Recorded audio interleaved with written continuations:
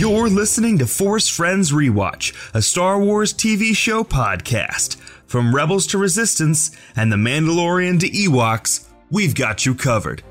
Here's your warning, there will be spoilers. And there will be swearing, because our host just gets so gonk darn excited to talk about these good shows.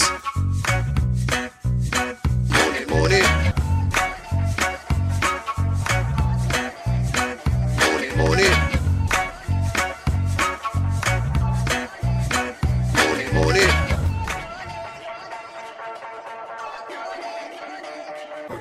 Welcome to Force Friends Rewatch. I'm your host, Andy. And I'm Ryan. On Force Friends Rewatch, we intro the pod really slowly and kind of awkward. And then we talk about Star Wars television shows.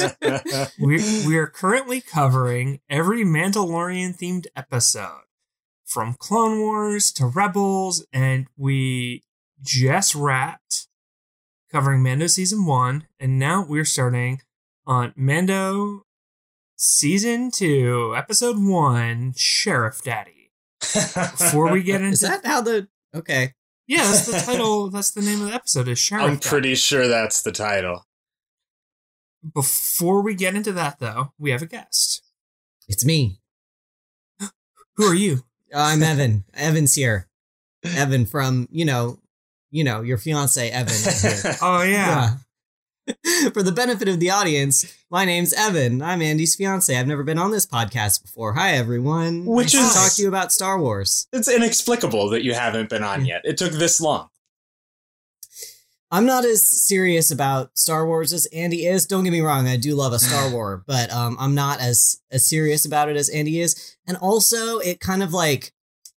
It feels like a cheap shot. It feels like an easy get if you have me on too early, you know? You got to prove that you can get the unconnected guests. You got to establish yourselves as authorities in the Star Wars podcasting space, and then you can do softball episodes like the one with Andy's fiance.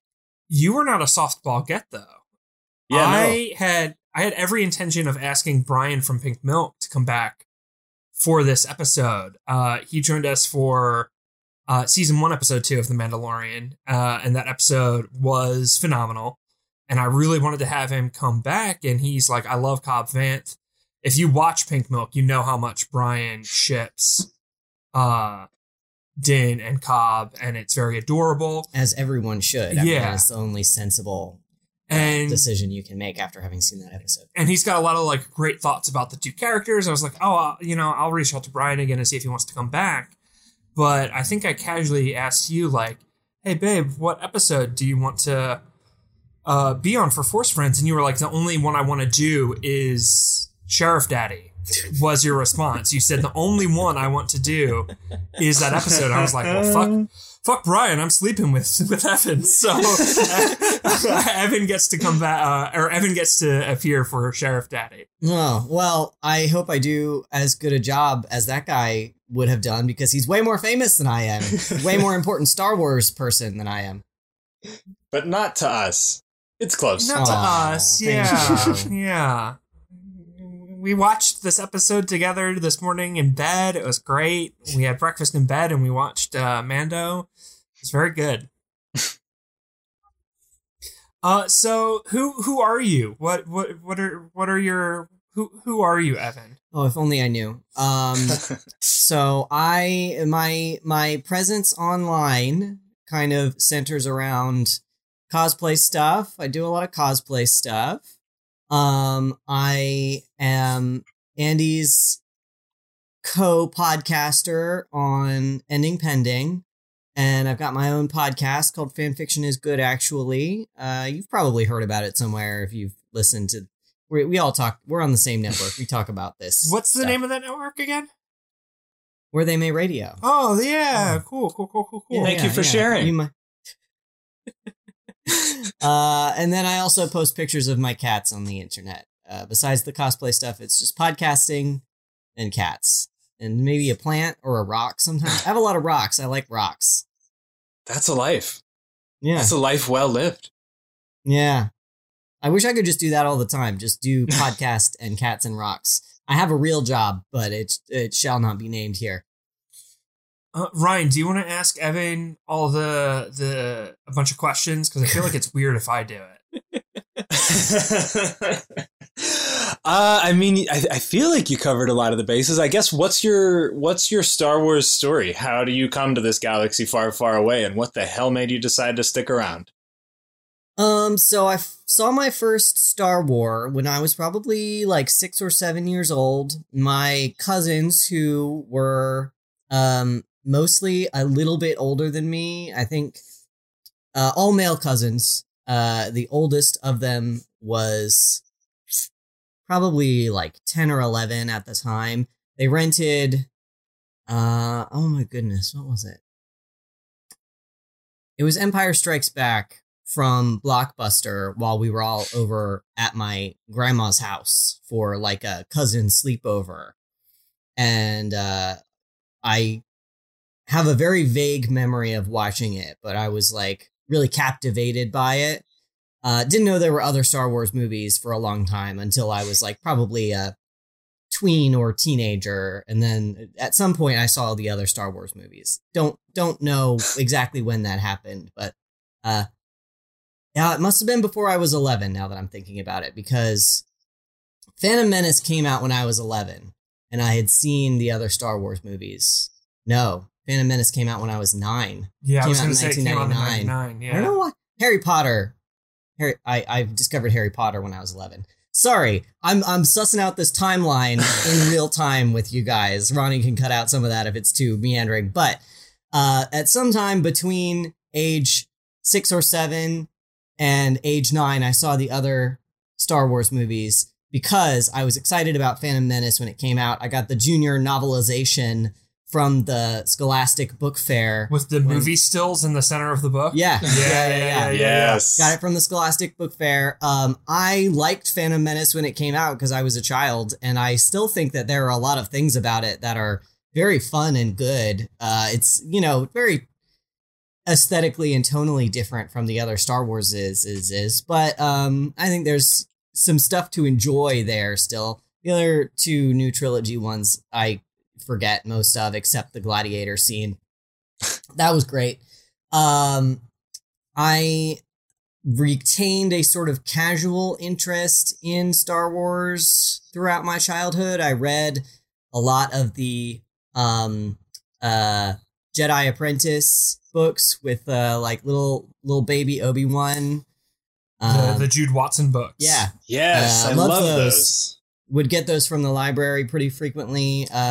They were very short, so even like as a young teenager, I was plowing through those pretty quickly. Xanatos truly does feel like a proto Kylo Ren in a lot of ways. I don't know if I remember that character. I have never considered. This was so long ago. He was Qui-Gon's first apprentice who turned to the dark side, and he and Obi-Wan and Qui-Gon all fight a bunch, and he's got a cool scar on his face, and did they fight that guy with real swords at one point? No, but Obi-Wan did have to fight someone with real swords at one point because he was undercover at like a fancy academy.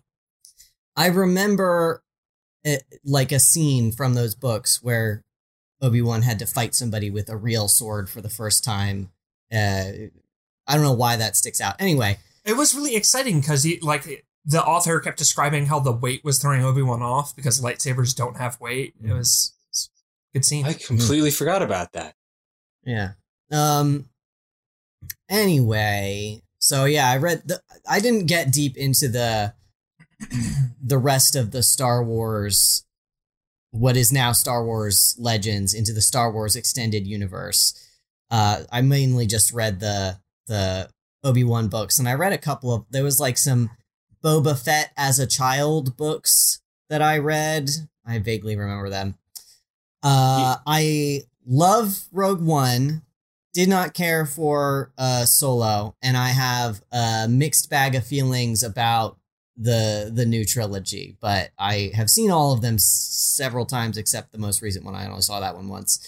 But generally speaking, I have a fondness for Star Wars, but I don't get too deep in the fandom on the internet. It's a little bit little bit weird.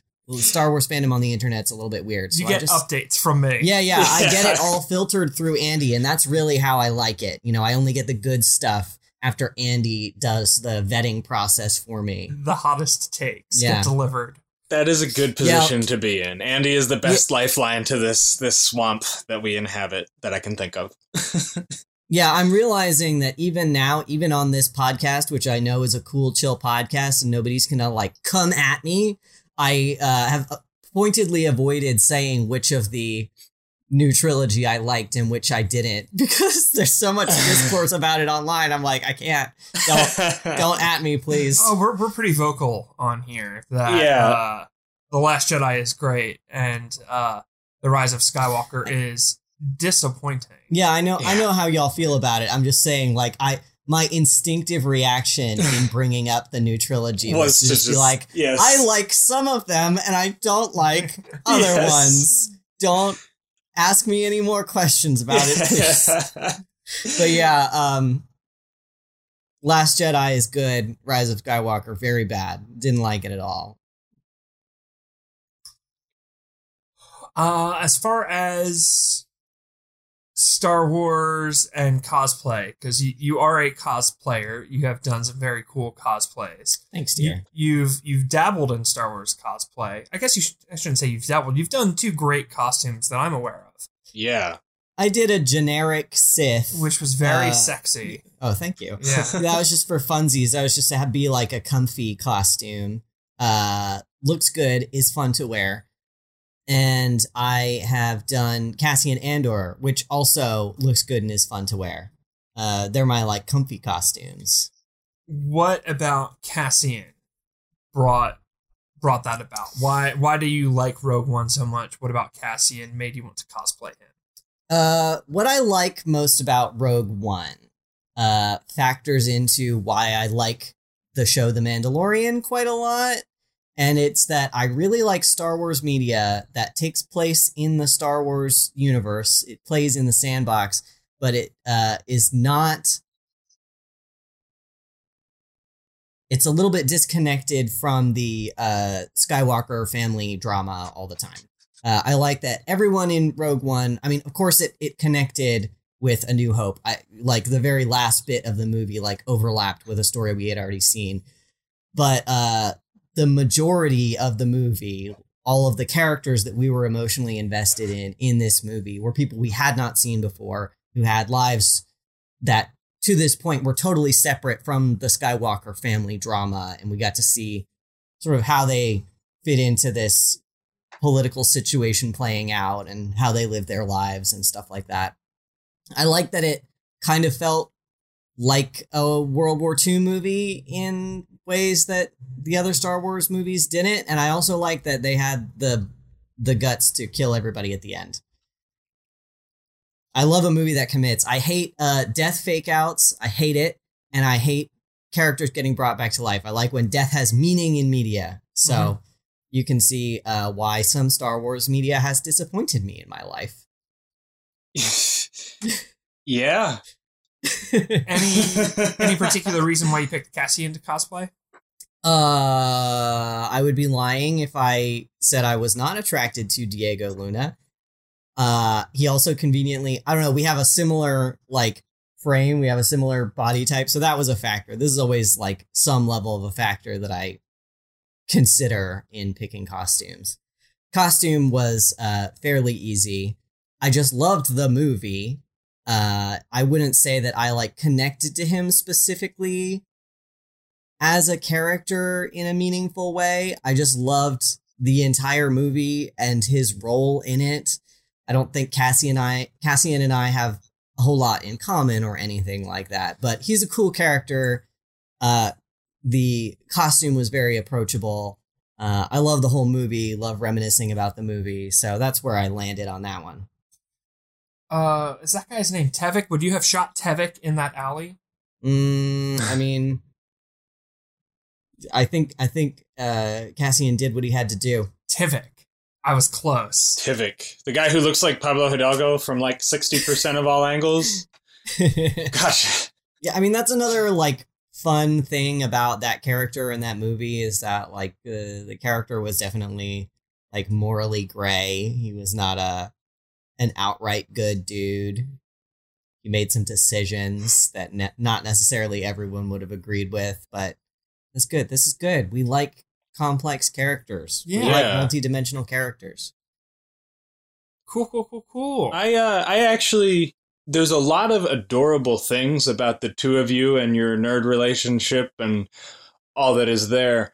Is it intentional that you both cosplay morally complex fulcrum agents? Callus and Cassian. This is the queer experience, is connecting with characters that some people would perceive as villains. There you go. I think. There you go. I was not prepared because Rogue One came out before Callus used Fulcrum, right? Yes. So I had already liked Callus, but I think I knew Evan was planning on cosplaying Cassian. And when Callus came out of the Fulcrum closet, I think I was like immediately shipping those two characters. There you go. We never see them interact, but we know that they like lived on Yavin 4 at the same time and were both using the same code name. So I have to imagine that like when Ahsoka threw the like Fulcrum like work bonding party, they maybe like met at the margarita bar or something and maybe had a tryst. Maybe the mixer, the Fulcrum mixer. Zeb was like away and Callus was lonely and Cassian was there. I'm for it. I had not thought this through in anything like the way that you had. Well, I made you take shippy pictures with me once while we were both wearing those costumes. Oh, I just thought that's because you like making out. I mean, I do, but also Cassian and Callus. The day that I met Evan and introduced Becca to Andy at Star Wars Celebration, I may have used the phrase Fulcrum Power Couple. It might have come up. I don't. Yeah. It did 3 times. I love it. But yeah, we didn't plan that. At least I didn't plan That's that. interesting. It's just, no, the stars just kind of aligned. Yeah. We both liked those characters. And then, I mean, like Cassian is never called Fulcrum on screen in the way that Callus is. But I think it was one of the source books. Oh, yeah. Yes. I mean, I guess he has his own show coming out. Like, we'll for sure call him Fulcrum in that. Oh, yeah. Which is dope. But yeah, I think queer people just sort of instinctively have more sympathy for maligned characters, especially ones who maybe are a little bit queer-coded. I'm not saying that Cassian is queer-coded. I don't think he is. I'm just saying queer people are attracted to characters kind of on the margins of society because we identify with them. I was just saying I don't identify with Cassian, and now I'm making it a thing, I guess. But you asked the question, so I had to process that for a minute. You would shoot Tivik. You might. Poor Tivik. This is a Tivik podcast now. No. Moment of silence for Tivik. And that was a moment. He wasn't going to climb out of there. He had his arm in a sling. Cassian did what he had to. All right, well, let's talk about The Mandalorian. It's time for the recap. This episode is the start of season 2, and it opens with the Mando going to a fight pit. I'm trying to remember. See, I was eating breakfast during this, so I was eating a Impossible breakfast sandwich with chocolate croissant and a soy latte. Evan had a iced lemon loaf and an iced coffee. Sounds cold delightful. brew. Yeah, Evan had a cold brew, and the Porgs were there. I love Mando was walking to a fight pit. Yeah, Yeah, it's there was a guy there who had some information about where he could potentially find another Mandalorian. Yeah, he was like a fun kind of like 1920s motherfucker. Yeah. And it was a cold open type situation where he meandered into this fight pit, and it was clear that he had set up this appointment with this guy. Yeah. And he used the whistling birdies, and then he strung the dude up. And then he's like off to Tatooine, and we get the fun mechanic back, and Mando lets the pit droids work on his ship, which is some character development, and growth. And he heads to Mos Pelgo, and if you had read the Aftermath trilogy, you're putting some pieces together, and Mando walks into a bar. And I love that everyone just calls the bartender Weequay, which is like his species name. Yeah, which feels a little insensitive. But wasn't that a thing in Legends that like some Weequay, when they're away from their homeworld, prefer to only be called Weequay? I thought it was a reference to Seth Green and Robot Chicken. No, I think that was actually a thing. Like that certain Weequay that were very into being Weequay would only answer to Weequay unless they were on Sreeler. Legends. Now I gotta look this up. Legends was really tough. I think I had an action figure that said that on the back. Okay, well. Anyway, Googling is happening. There is some remarkable sexual tension between Sheriff Daddy and played by Timothy Olyphant. Yeah. Quintessential wife man. Timothy Oliphant. And Din Djarin. Right when they're about to make out, though, the crate dragon rolls on by, and they make a deal. Mando wants the armor. Cobb wants the dragon dead. They make a dealio to... You didn't establish, by the way, that the reason he goes out to Mos Pelgo is because the guy from the fight pit told him that he heard about a Mandalorian out in the listeners aren't listening for like an actual recap. They just want Andy to rant here. Anyway, yeah. Yeah, we have a shtick. The recap is just kind of whatever the fuck Andy remembers, and then talks about breakfast. They run into some Tuskens. There's some sand puppies who are adorable. We haven't seen them since Attack of the Clones. And they make a deal with the Tuskens to help. They have to overcome some prejudices and learn some lessons. Mando asks his daddy to adopt his little goblin because he thinks he might die. And they kill the crate dragon, and Cobb Vanth is like, oh, hey, here's that armor. It'd look better on the floor of your bedroom. And Mando is like, you know what? We're not allowed to show this because it's on Disney+, but I bet there's some great fan art. And then they part ways, and Boba Fett. Boba Fett, where? Right there. And that's the episode. That's the whole episode. Perfectly recapped. And I just so nobody loses sleep over it, I did look up the Weequay thing while you were recapping.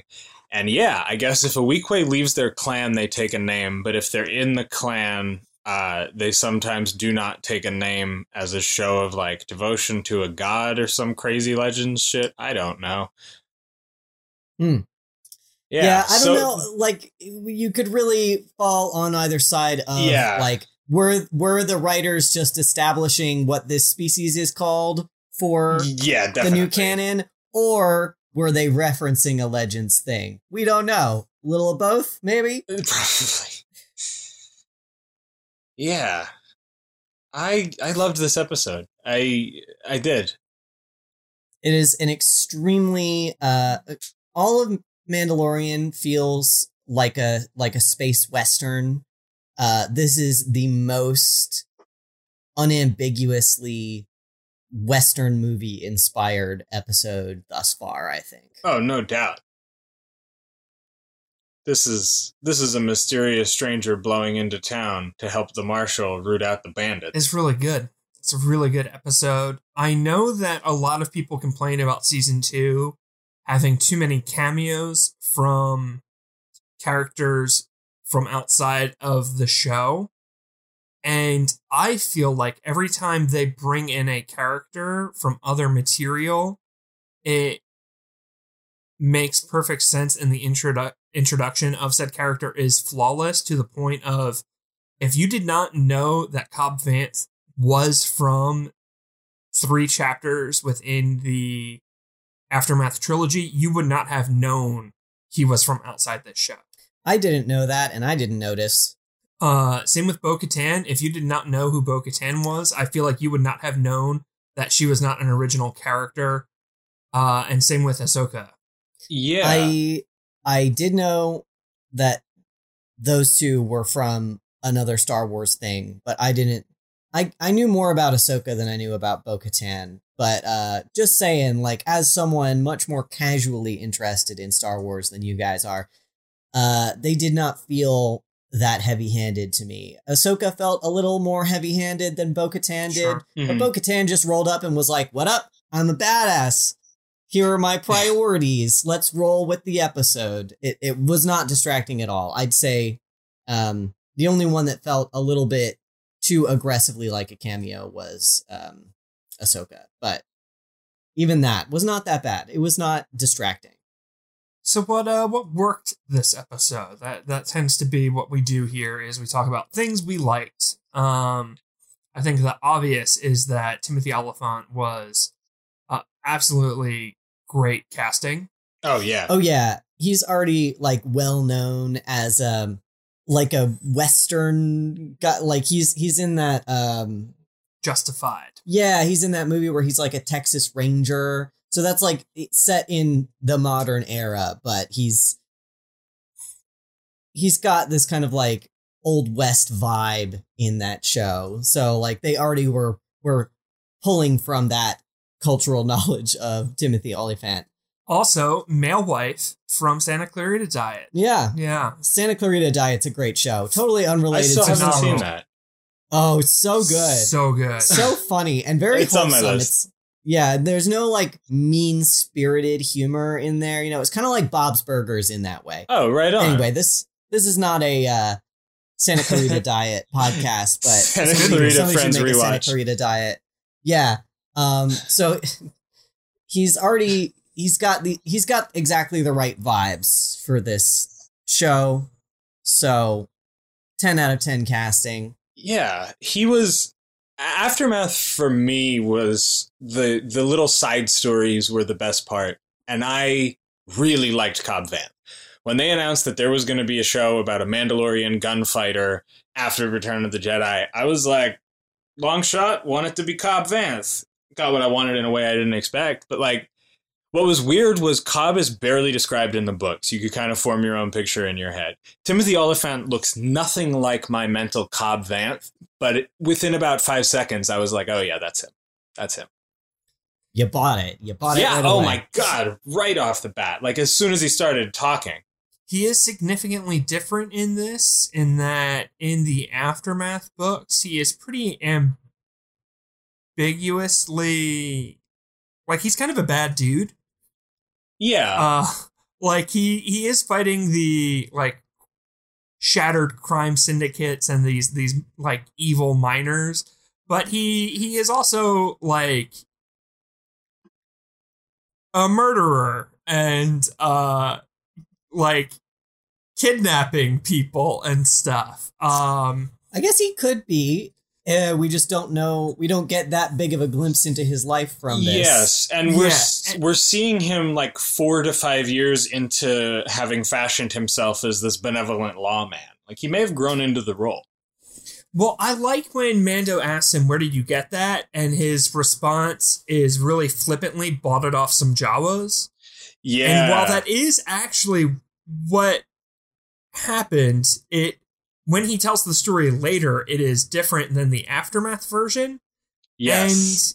And how he says it sounds like it's just a saying on Tatooine of like, "Dog ate my homework." Like how he said, bought it off some Jawas, sounded like dog ate my homework. Like it just sounded like a bullshit thing that people say when they want you to know they're lying to you. You know? Yes. Like it felt like a euphemism. Yeah, that's why, because a lot of a very specific kind of person, complained that this episode ruined the Aftermath novels by overriding the details. But there's no way Cobb was telling the truth. He wasn't overriding anything. We were seeing his headcanon about his own life. It was a dog ate my homework story. What happened in I've only read the first of the Aftermath novel, so I don't actually know what the actual story is. Doesn't somebody else buy the armor and he shoots him or something? He is in a sandcrawler looking through stuff, and someone else is there, and I think the other person has the crystals. Yes, and that's is trying to buy the armor, and Cobb like kills the dude and then uses the crystals to buy the armor. If I'm remembering correctly, it has been a long time. He might have just threatened the guy and made the guy leave. I don't remember. But it is like Cobb is regularly, he only shows up once per book, but each time he shows up, he is shown as like kind of gaining in like militant power and like kind of has like a cult following because he's kind of become this figurehead for the disenfranchised, but he's also maybe not the best dude. So the people complaining don't understand the concept of an unreliable narrator. Is what you're saying. Yeah. If you're trying to get somebody to help you with a dangerous and high stakes task, you would want them to think that you're a good dude. So yeah, of course he told Din Djarin the version of the story where he was, in an impossible situation. And through sheer dumb luck, things turned out his way, and now he's coming back to settle the score and save people and help people and sure, yeah. Well, also like the Aftermath version of events maybe isn't necessarily true 100% either. Like if the dude who Cobb like got the crystals from or whatever survived, which I don't remember. But he's going to remember and tell that story way differently than Cobb would. So, like, yeah, I'm fine with it. I'm fine with there being some inconsistencies where the truth is maybe in the middle. There are plenty of fans who are kind of frustrated with stuff from the books, like being ignored or overturned. I can sympathize with the frustrations, and I can also say it's really cool that we got Caleb Dune in the Bad Batch. Exactly. And, I think it's rad that we got Cobb Vanth in The Mandalorian, and I get creators not necessarily wanting to be beholden to stuff that was written 5 years ago now, 6 years ago now. Yeah, I think there was a time when I cared a lot about what was canon, what wasn't. And I don't mean specifically for Star Wars. I mean other things, just the concept of like things that are canon and things that are not canon. But as soon as I started caring about anything related to comic books, I had to let all that go. Once you read comic books, like everything is so fucky all the time. Like it's been written by hundreds of different people over decades and decades. You just like, it doesn't, nothing matters. Just enjoy each individual story for what it is. And if they connect, ooh, cool. That's a fun little thing, And if they don't connect, like, don't worry about it. Two things can exist simultaneously. You can hold these ideas in your head at the same time. I agree 100%. And I can also say that I'll go to my grave pissed that, like, what The Rise of Skywalker did to Poe was dirty. Oh, sure. Yeah, no, I don't like it. You're still allowed that has a whole other layer to it. Well, there was some racial stuff going on there, but also, like, you don't have to like both versions equally. Like, this is a thing about, Nightcrawler, who's a character that I love. All the parts about him, like, being a member of the clergy and being homophobic, that stuff I just pretend doesn't exist. That's bad. That was bad, and I don't agree with it. it exists, in the canon, but it's that was the ultimate universe. I've elected to ignore it. It's just a thing I don't like, so I don't ever think about it. This goes also for the people who are upset that Legends isn't canon anymore. Yeah. You don't have, guys. You can just enjoy that thing. You can still enjoy it. It's still out there. Just enjoy it. I get the frustration that it's not continuing more than I get the frustration that it's not canon. Mm-hmm. I understand why it's not continuing. I was still excited for some things that were in the works, but I get it. But I don't care if it's even canon. left at that point. Like, they had already told up through Luke's great-grandson. Right. But they did have there was a series that was going to finally let them retire and focus on Jaina as a hero in her own right. And that was apparently half written, and they just decided not to release it. And I can totally understand why the people who Jaina rules. The people who are really into that character are really it went as far as I think there was a t-shirt released to promote the books, and then they just iced everything. I get that frustration. But yeah, all that canon means is whether or not another storyteller has to think about this thing. And I don't know, what do you care? Just like what you like. Yeah, just keep reading the things that you like. Yeah. They're still there. You can still buy them on, at your local used bookstore or whatever. Exactly. Yeah. I got distracted. I'm sorry. We're talking about Sheriff Daddy. Yeah, Sheriff Daddy. We're gonna go in a circle. Just rapid fire. Answer right away. Cobb and Din. Gay? Well, sure. Yeah, I don't know if there's other instances of either of them liking women, but sure. Gay or bi or something. Why not? It, to me, felt like there are some characters in Star Wars that just, if you were to reverse or flip or whatever, if you were to change them into an opposite sex pairing, everyone would just accept they were a couple. So, I think of Finn and Poe, I think of Ahsoka and Barriss, and I think of Baze and Chirrut. And this episode, if you were to make one of them a woman, I feel like everyone would have walked away being like, oh yeah, they're a couple. Like, that was a love story. Yes. Mm-hmm. And that to me is when I'm like, oh yeah, that was a gay couple right there. Like, they're in love. We talked about this before. I'm always more hesitant than you are to label things as gay because I don't want to be perceived as giving creators credit for representation where no actual representation exists. And I know that's not what you're doing, but I just I always have to guard myself when I'm saying yeah, so-and-so's gay.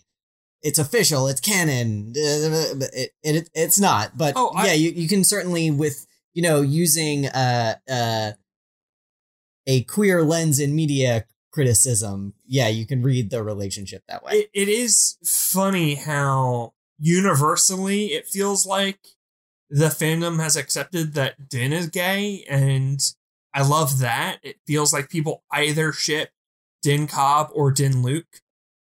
And I love both ships. I think both ships are valid. I'm amassing a pirate fleet, and I'll sell both of them. I don't quite get the Luke one, but there's just a lot of really cute fan art of Luke and Din raising Baby Yoda together. Oh. And okay, I mean they did they only appeared on screen together for a second. Yeah, but then they hung out later, and there's a lot of really I don't want to say weird because that sounds mean, but there's a lot of old man Din and Luke fan art out there because obviously we got old man Luke in the sequel trilogy. So people are doing art of old man Pedro Pascal with Mark Hamill, and an older Grogu. And it's very fun. If that's your ship, sell it proudly. I still only ever call call the Baby Yoda Baby Yoda. I don't care. I know he has a name and I don't care. Anyway, what else was good about this episode besides the extremely quality homoerotic sexual tension of two cowboys reaching for their pistols? I like that this episode made a good effort towards humanizing the Sand People. Yeah, quite a bit. I did point out to Andy as we were watching, I think this was a sort of subconscious choice that the writers made later, but they did allow a lot more Sand People to die than human people with faces. You will notice in the battle with the Krayt Dragon. I mean, I didn't do an actual like tally, but when the thing was spraying acid, it certainly seemed to me like a hell of a lot more Sand People were getting murdered. I noticed that. Than human people with faces. So there's definitely some pro-human, anti-Sand People like bias on the part of the writers there. But they did go to the trouble of establishing that like the Sand People have an actual language, you know, and like other people can learn to speak it. They're not just like weird animal people like making grunting noises. They set up this whole thing where like the humans have to cooperate with the Sand People. So I liked that. I like that we established these functionally indigenous people of Tatooine as actual people and not just like a plot device. I do wonder if they were making a commentary that marginalized people will like suffer more in any tragedy.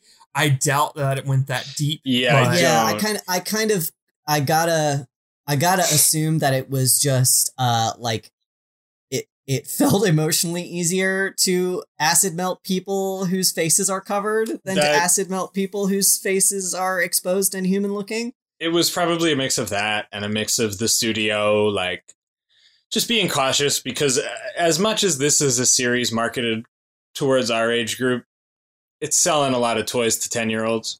Mm-hmm. You can't age it away from them.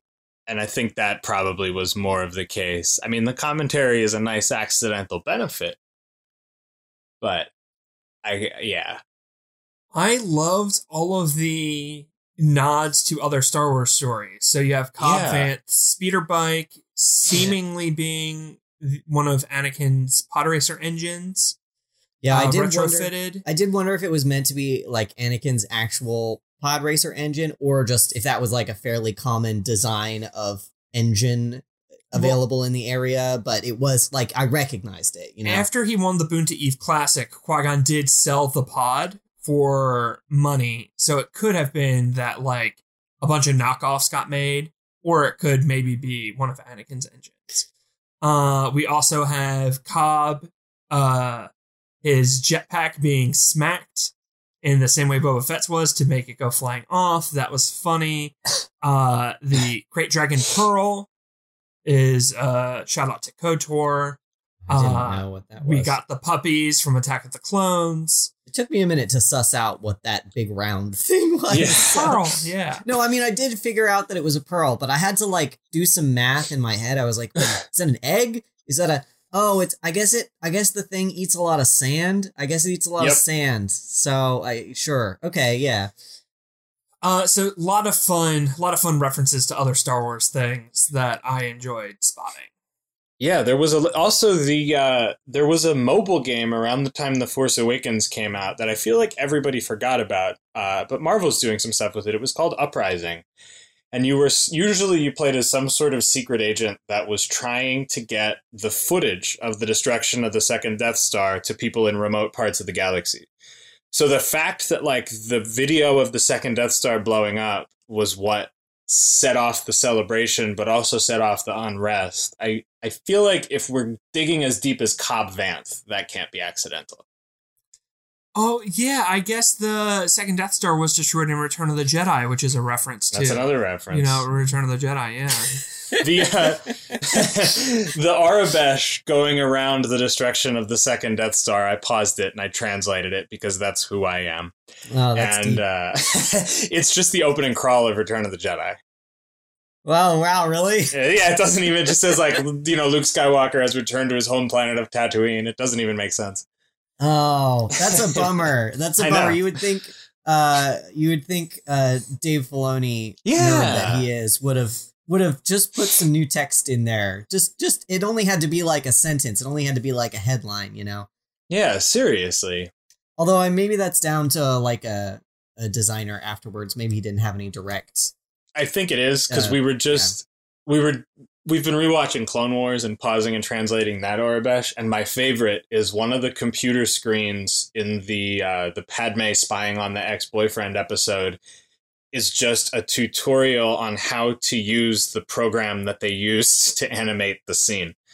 Oh wow! Yeah, I feel That's like they're a fun. little I mean, lazy I with wish the it had been. Aurebesh. I wish don't they plan had on like people like put me some little existing. I don't jokes know. in there, but Hey, you Yeah, fucking nerd! Why are you translating this Aurebesh?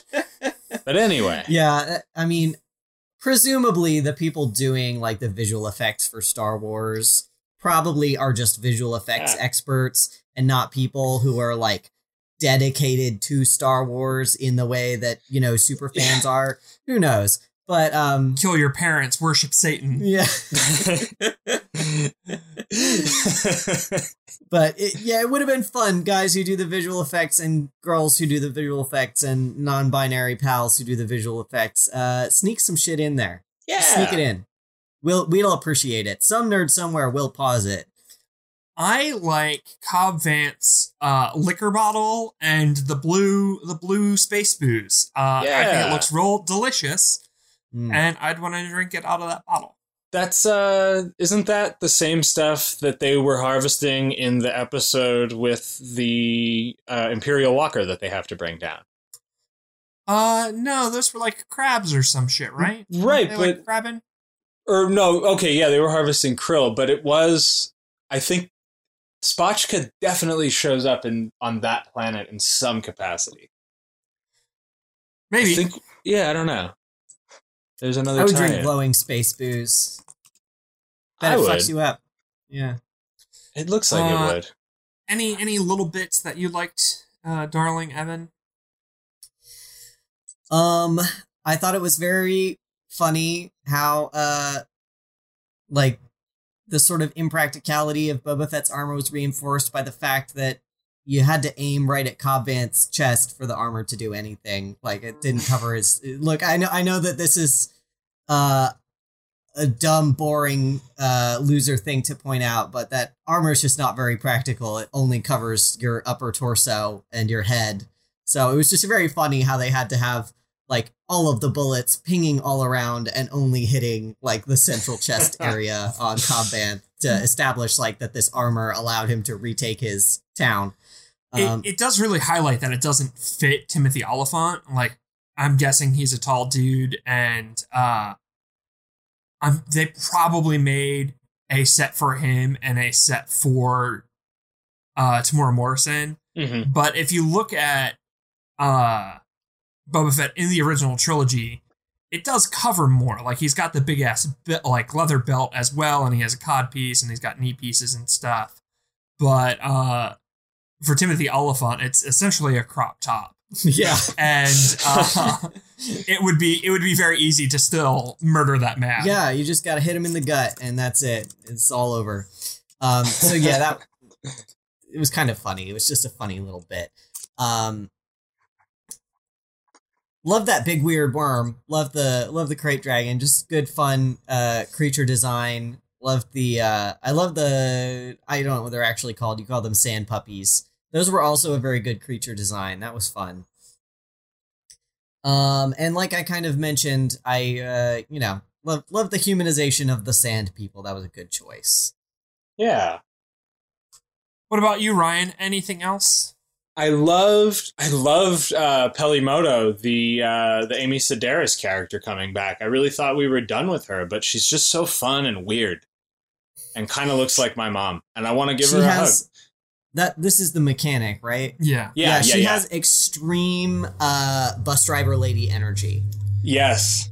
I don't know if you guys ever rode to school in a school bus, but I don't know why. She gives me vibes like every bus driver I've ever had. Yeah, she really is like an average person that happens to exist in the Star Wars universe, and she's one of the best. Yeah, she just happens to be there with her droids playing cards and trying to adopt a kid. She was great. I like that Cobb Vanth is just using like a space revolver.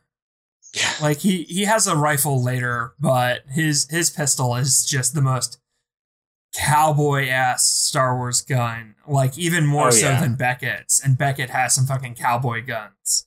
Yeah, he is the Marshal. Yeah, like I was saying, they just really extremely leaned into the Western thing here. They did not. They almost didn't bother to slap Star Wars, like names and stickers on things. They were just like, "This is a Western episode." Yes, I loved that the production design kind of leaned into that too. Like, not only does Mos Pelgo not really look like Mos Espa or Mos Eisley, it's a different aesthetic, but like the buildings are up on stilts. And it just has a very, like you're at an outpost. It's the main drag of an Old West town. Love it. What about you, Andy? I've kind of been firing off positives left, right, and center. Yeah, like I agree with everything y'all have said. I truly cannot get over how gay these two characters feel. We've talked quite a bit in our Mandalorian season 1 recap about like the queering of this story and how it inherently feels like a coming out story with, you know, having to remove your helmet and recognizing that maybe the religion you grew up in like isn't like for you. And so yeah, this already feels like an inherently queer character, and giving him this sort of like really intimate connection is something. I love that it feels like they tried to give him potentially 2 female love interests in season 1, and like the fandom has resoundingly forgotten or rejected them, and has like latched onto Cobb or Luke as the love of Din's life. Well, the way that Din and Cobb were introduced was just such like a tense scene already, and then it's like slowly, because you know they both entered this bar with the expectation that like something was gonna go down. You know, like I think Din was like, I think he thought there was gonna be another Mandalorian. Like he truly thought there was going to be another Mandalorian there. So he's immediately thrown off guard. He's immediately on high alert. Yes. And then and so is the Watcher. The Watcher is shocked to see Cobb Vanth remove his helmet because they had been told for a full season that Mandalorians aren't allowed to do that. Mm-hmm. Mm-hmm. But we like, I feel like anybody who was paying attention like noticed it was Boba Fett's armor. Like anybody who was paying attention, like I did, and I'm not like a hardcore Star Wars person. I was like, that looks an awful lot like Boba Fett's armor, and it looks really beat up. I don't think this is a Mandalorian. I think this is some dude who found Boba Fett's armor. And then sure enough. But anyway, so Cobb Vanth walked into the bar thinking that he was going to have to kill this dude. And like Din Djarin walked into this bar thinking he was going to find an ally and immediately realized he was not finding an ally. And so like they had to like do this very like heightened emotional like social interaction where they were both kind of like dancing around each other mentally, and the entire time Din is demanding that Cobb strip.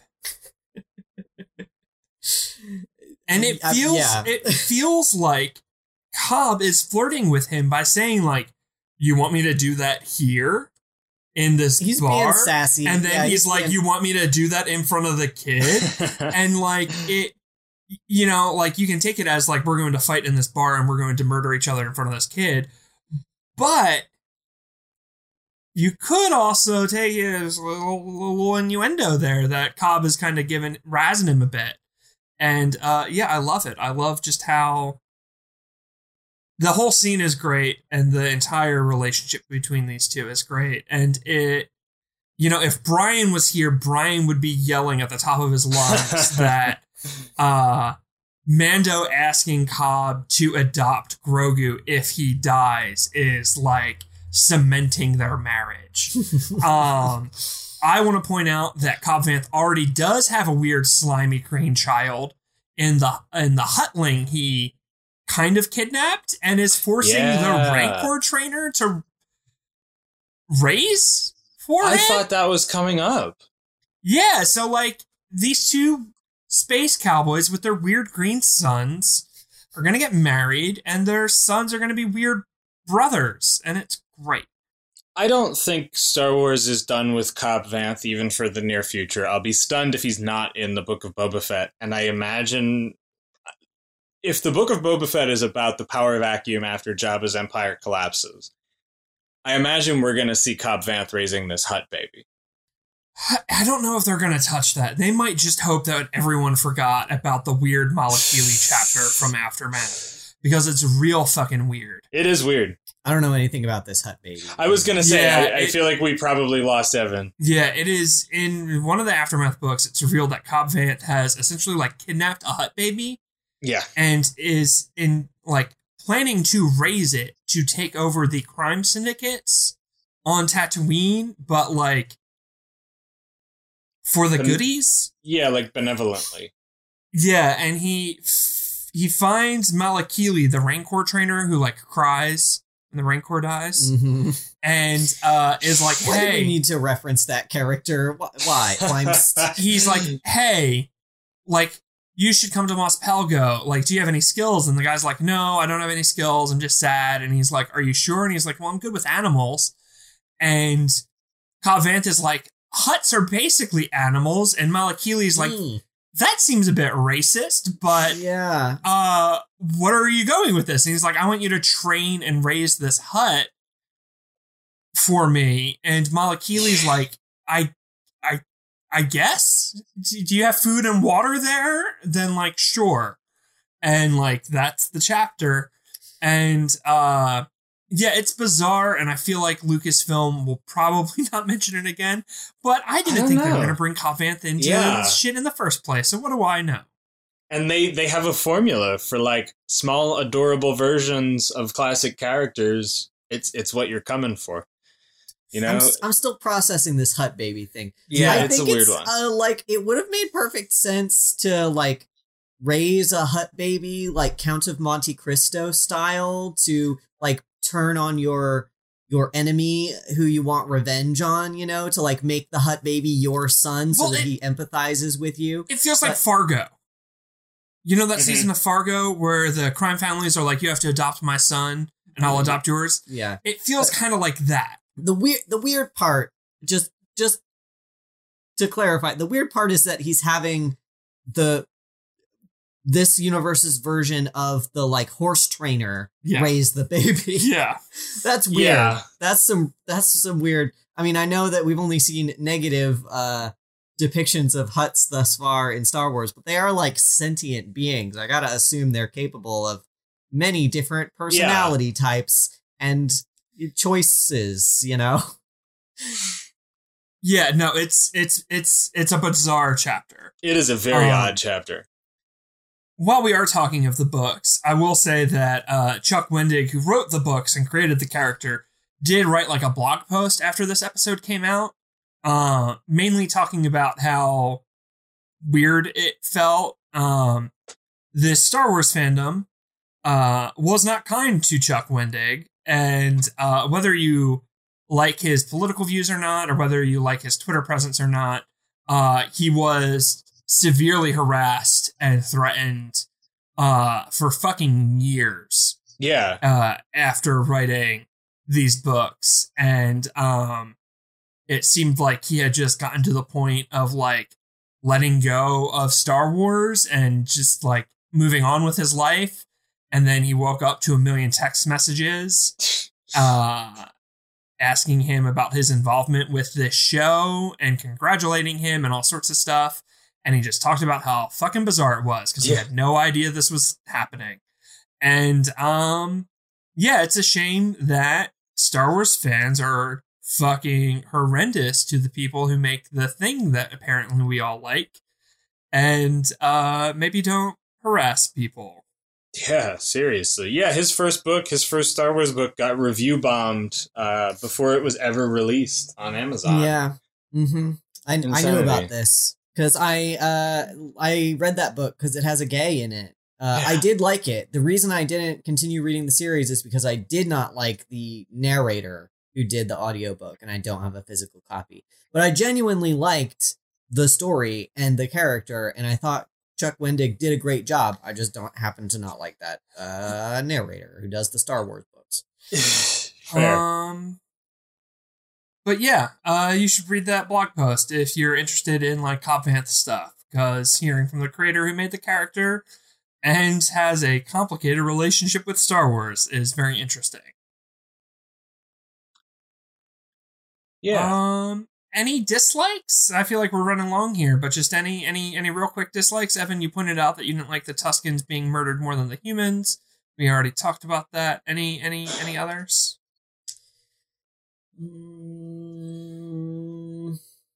Dislikes. I got one. Hit us. Yeah. It was long. Yeah. The first time I watched it, basically, I work in the film industry. I have long days, 12 to 14 hours. And I had come home from work, stayed up another 2 hours, watched it. It was the last day of a stressful show that I was on. I was so hyped for this.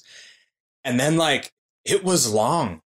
I have never fallen asleep watching Star Wars, even a midnight release. It was just long. Like, I can't think of where I would have made cuts, but I don't think this show works over 45 minutes. And this was an hour. It was long. And watching it again, it was a little better, but I still felt, because one of my notes going into it was like, did it just feel long because you don't sleep, or was it long? And it was long. I did not mind the length of it because I was having a nice chill morning and I had nothing else to do. But yeah, I can see that. I could certainly play, like, thinking about it scene by scene in my mind. There's probably some areas they could have trimmed down a little bit and not had the narrative suffer at all. I have no real complaints. I love this episode. I love that we got some Aftermath love. I always love Tatooine. I always want to return to Tatooine. I know people bitch about why do we always got to go back to Tatooine. I don't care. Give me Tatooine and fucking everything. But I have an issue with, like Evan said, I see the queerness here, but I don't want to give them credit for it. Do I think Cobb and Din will ever be confirmed on screen? I don't think so, and that sucks. Teeny tiny thing. I do think they go back to Tatooine too often. Personally, just I know you feel that way, and we can disagree and still love each other. It's true. It's beautiful. Yeah, I honestly didn't think about the fact that it was Tatooine all that much this episode, because they didn't, like, the only Tatooine set that we had seen before was that little like docking station, and then we went to a whole new town with other stuff. So yeah, I mean, it was all classic Tatooine stuff, though. There were Jawas and Tusken Raiders and Krayt Dragons and. I know, but we didn't have to hear about Luke Skywalker. Well, I think there's something to be said for, like, Star Wars does go back to the Tatooine well a lot when it doesn't have to. But any story that is setting up what happened to Boba Fett after the original trilogy kind of by necessity does have to go to Tatooine. So I feel like at least this Tatooine wasn't forced. Yeah. Like, there was nowhere else they could have told this story. Yeah. And likewise, the previous Tatooine story was setting up this one. Yeah. And, you know, like you said, by necessity, they had to go here for the Boba Fett of it all. But yeah, I think we'll wrap it there then. I guess I should say the closing bits. Yes. Evan, while I look that up, what do you want to plug? Listen to my podcast, Fanfiction is Good, Actually. It's a podcast about how fanfiction is good, actually. That's a very specific topic, but I have 7 episodes now. I have some episodes with fanfiction writers. I have some episodes with fanfiction readers. I have some episodes with professional actual writers who get paid to write, who have opinions about fanfiction also. And it's kind of centering around how we use fanfiction to cope with stuff and understand our identities and deal with capitalism and stuff like that. It's a good podcast. Anything else? Ending Pending. Very good podcast. These are the only things that I do online that I want you, the listener, to give me money for. So those 2 things are things that you should give us money for. And by extension, if you give me money for those things, you will also be supporting Force Friends Rewatch because we are all in a collective podcast pile together. Most definitely. I want to congratulate Chase, that guy Jedi. He just joined the Pink Milk After Dark crew. Chase has guested on here. So has Brian from Pink Milk. And they're constantly talking us up over there. So I want to congratulate Chase and Mark and Em and Brian for, just expanding their family and adding some phenomenal talent to their show. You should go listen to them and join the Steam Room. They get real thirsty for Cobb Vanth and Din over there, as they should. But that is going to do it for us here. You can follow us on Twitter at ForceFriendsPod. We want to give a huge thank you to Bristol Podworks for that intro and for being our producer. Go reach out to them to make your podcast empire begin its reign. I like we that. Yeah, mixing it up.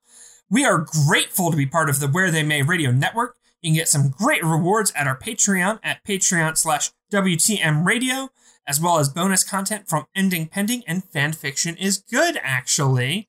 And we have the host of both of those shows here right now. What amazing synchronicity. Yeah. How wonderful. We all dip into each other's wells, When are you gonna have me on Fanfiction is Good, actually? Well, we're definitely going to talk about Trans Wizard Harriet Porber, the novel by Chuck Tingle, on Fanfiction is Good, actually, together. Yeah, because fuck J.K. Rowling. Yeah. Fuck J.K. Rowling.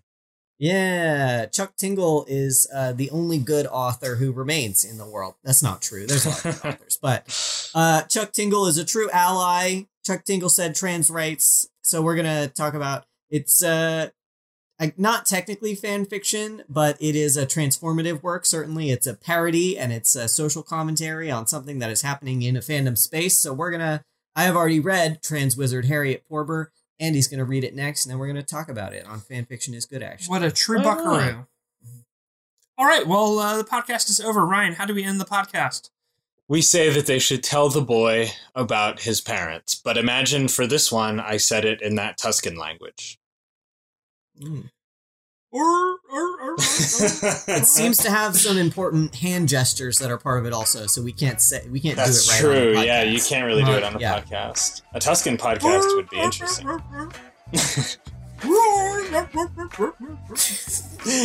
And I think that's where I hit stop.